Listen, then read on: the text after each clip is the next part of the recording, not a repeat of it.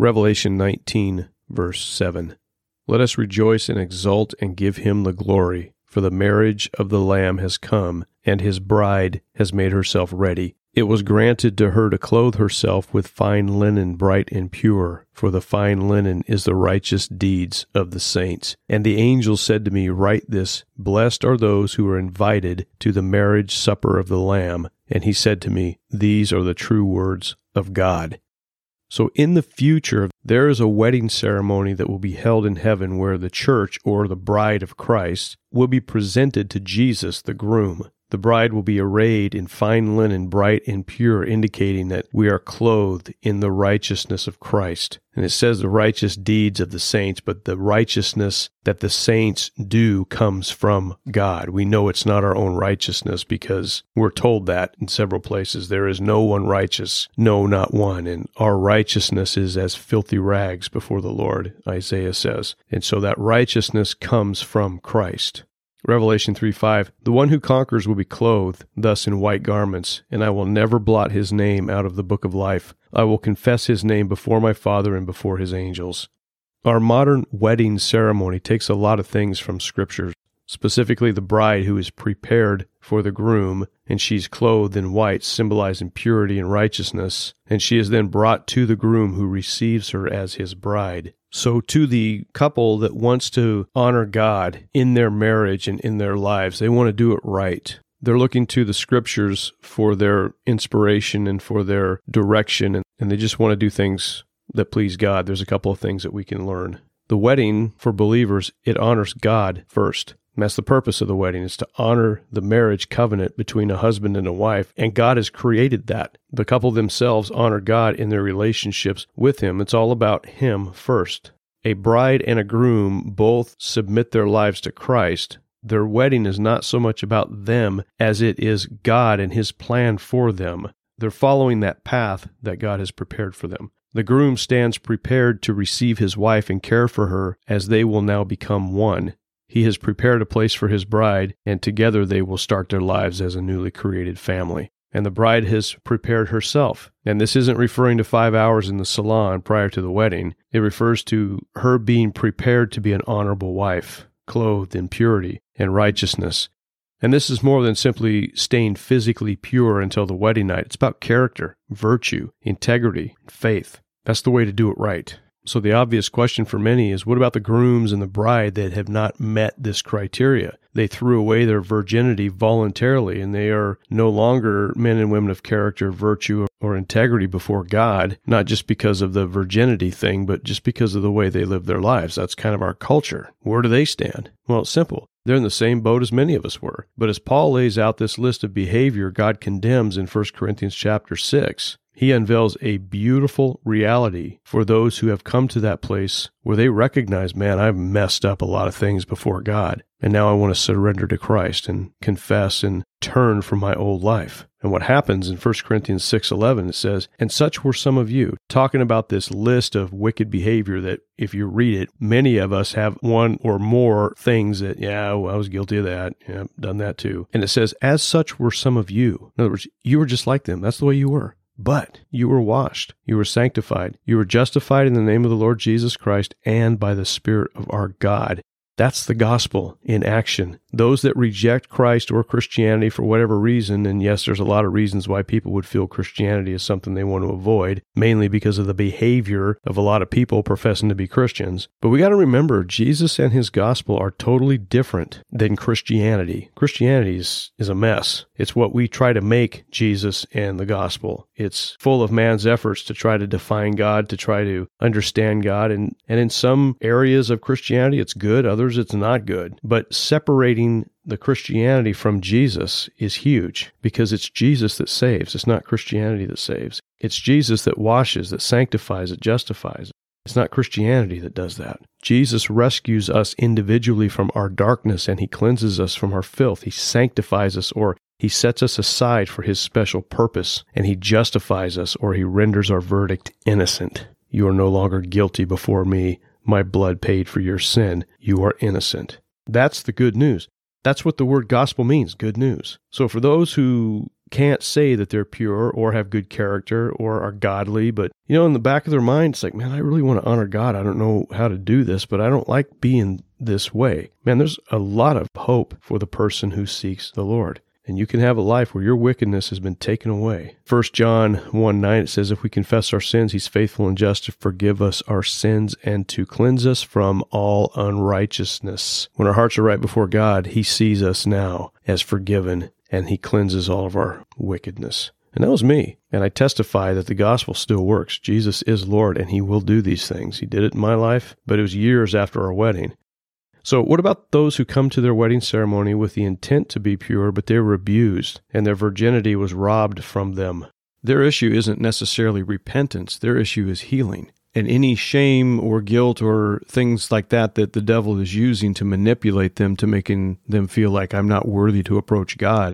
Jesus says, come to me, all you who are weary and heavy laden, and I will give you rest. That means everybody who is weighed down with something, they can come to Christ. And the beautiful thing is that in Christ, all is forgiven, all is paid for. So our sins are paid for, and we are cleansed not only from our own sins, but also from the sins of others. So a person who has been abused can be cleansed. They can be clean. They can stand before God as a beloved child of God, just like everybody else, because now they are once again pure. In Hebrews 4:14, it says, since then we have a great high priest who has passed through the heavens, Jesus, the Son of God. Let us hold fast our confession, for we do not have a high priest who is unable to sympathize with our weaknesses, but one who in every respect has been tempted as we are, yet without sin. Let us then with confidence draw near to the throne of grace, that we may receive mercy and find grace to help in time of need. So how is a victim of abuse tempted? Well, think about the temptation that person will go through. Tempted to think that God doesn't love me, or I've been forgotten, or I'm bad, or I'm unlovable. This is the work of the devil, and he has relentlessly and without mercy tried to control mankind since the garden when Adam gave him dominion over the earth, which Adam once possessed, and he's been doing so ever since. The devil wants to keep us down. 1 John 5:19, we know that we're from God and the whole world lies under the power of the evil one. It totally does.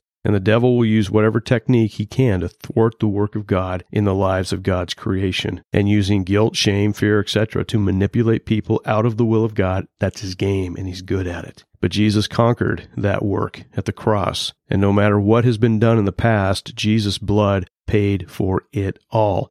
Now, we can come to him with confidence. And as it says, let us then with confidence draw near to that throne of grace, that we may receive mercy and find grace to help in time of need. Mercy is not getting the punishment for our sin that we deserve, while grace is getting blessed when we don't deserve it. So in our time of need, where do we go? We go to him, and he's going to iron out whatever issues we have. Then we come out washed, sanctified, and justified in the name of the Lord Jesus Christ and by the Spirit of our God. And that passage in 1 Corinthians 6:9-11 is probably one of my favorite and most comforting verses in the Scripture, because I've lived that. I've been on that side where God looks at me and says, you're not going to inherit the kingdom of God behaving like that, son. I'm like, oh, shoot, what do I do? And then coming to faith, confessing and repenting, God did the work. He washed me, he sanctified me, he justified me. Still got a ways to go. None of us are perfect, and we won't be perfect until that day we're with him face to face. But I've lived that. And as David wrote in Psalm 34:8, oh, taste and see that the Lord is good. Blessed is the man who takes refuge in him. So that entire conversion from darkness to light is beyond words. And when you come to the other side and experience his mercy and grace, you feel like the bride who has been clothed in fine linen, pure and bright. Our stains are gone. Now, the bride who was once in darkness can prepare to walk the aisle with confidence in who they are. They're washed.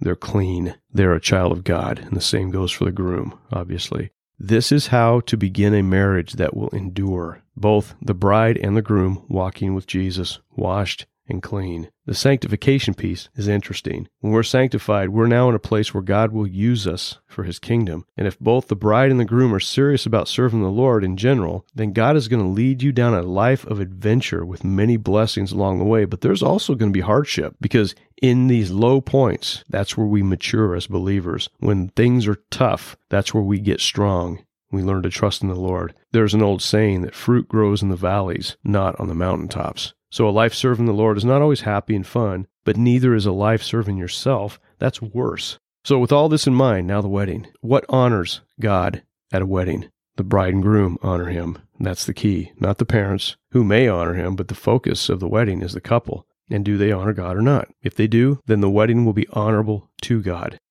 I have officiated a few weddings that were absolutely beautiful. The bride and the groom were both believers, and they specifically said they wanted God as the center of their wedding. The venue didn't matter, even though they were nice. What mattered is God was glorified in these weddings. And what was eye-opening to me is the amount of expected guests, how it plummeted when the bride and groom refused to serve alcohol. And the reason they refused to serve alcohol was they had observed at other weddings what their invited guests did. And I've also been to weddings, including my own, that turned into a drunk fest. And along with the drunks come the inappropriate behavior that is toxic to a godly wedding, and it ruins it for the bride and the groom. So all the drunks stayed home, and it was for the better. Another part of the wedding that was axed by these couples, and I didn't tell them to do this, was the dancing, and they didn't want dancing. With the dancing comes music, most of which is raunchy, and this further reduced the number of attendees, where the wedding was expected to have like 500 people and ended up having less than 100, but it was perfect. The entire event was centered on this couple and their new life. It was sweet, pleasant, tasteful, and those couples are still in love years later. It was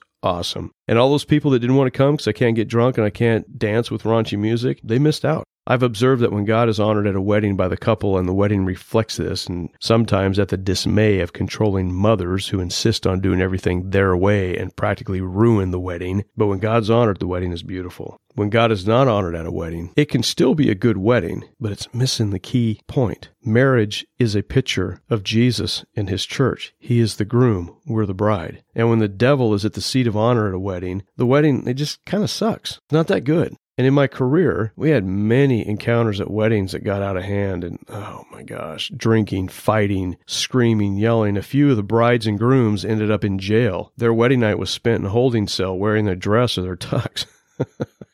Get out of jail tomorrow and open your gifts. You want to honor God and not honor the devil at your wedding, and it'll be a blessing. And on the wedding day, remember, it's the couple's day, not the parents or friends' day. So the couple, let your light shine for Jesus, and you will be blessed. Thank you.